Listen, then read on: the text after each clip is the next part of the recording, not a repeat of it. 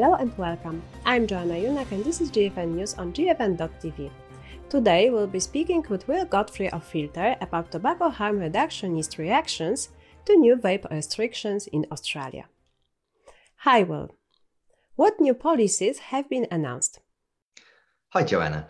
Yes, this month the Australian government announced a widespread crackdown on vapes, including a ban on import and sales of all non-prescription devices and e-liquids.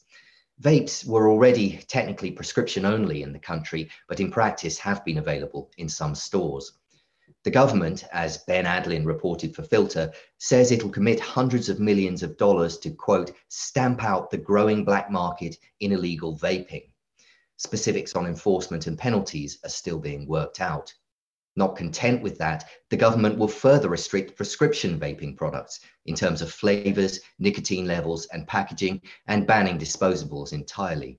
It claims, however, that it will make prescriptions easier to get by no longer requiring prescribers to register with the government.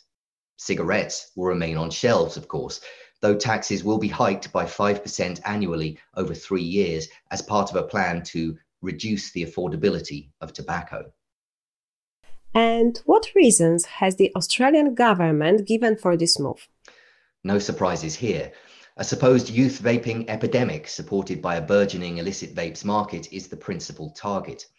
Regardless of the decline in Australian youth smoking, Health Minister Mark Butler claims that youth who vape are 3 times as likely to take up smoking. Researchers would dispute any implication of causation, and such figures often do little more than show that people who are more likely to use nicotine are more likely to use nicotine. Australia needs to reclaim its position as a world leader on tobacco control, Butler said.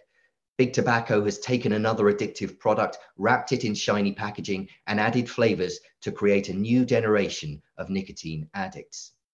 If the harms of cigarettes had originally been known, I would hope that governments would have snuffed it out immediately, he added, which is what I want to do to vapes. So, what has been the reactions from people in the tobacco harm reduction field? They're appalled.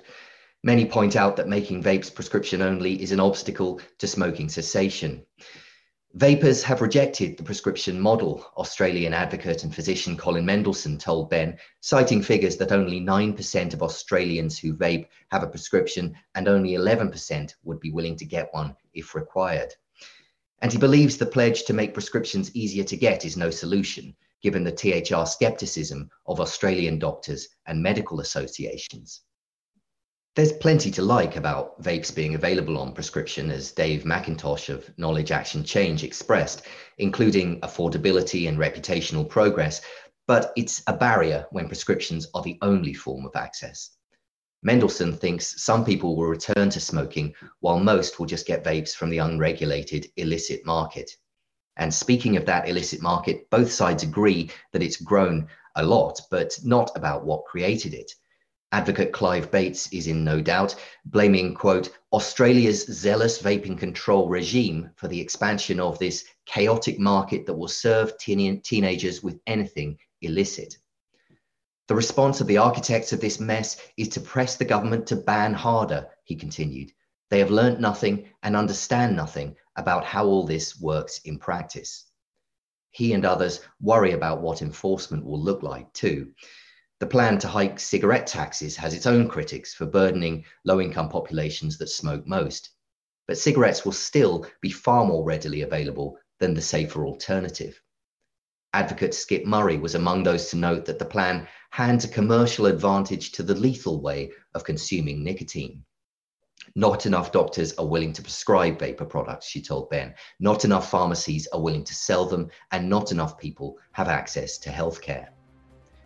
When peer countries like the UK and New Zealand have taken drastically different pro-vape paths, Australia's crackdown stands out for all the wrong reasons. Thank you, Will. That's all for today. Tune in next time here on GFN TV or on our GFN TV podcast. And don't forget to register for the Global Forum on Nicotine conference taking place in Warsaw from the 21st to 24th of June. Thanks for watching or listening. See you next time.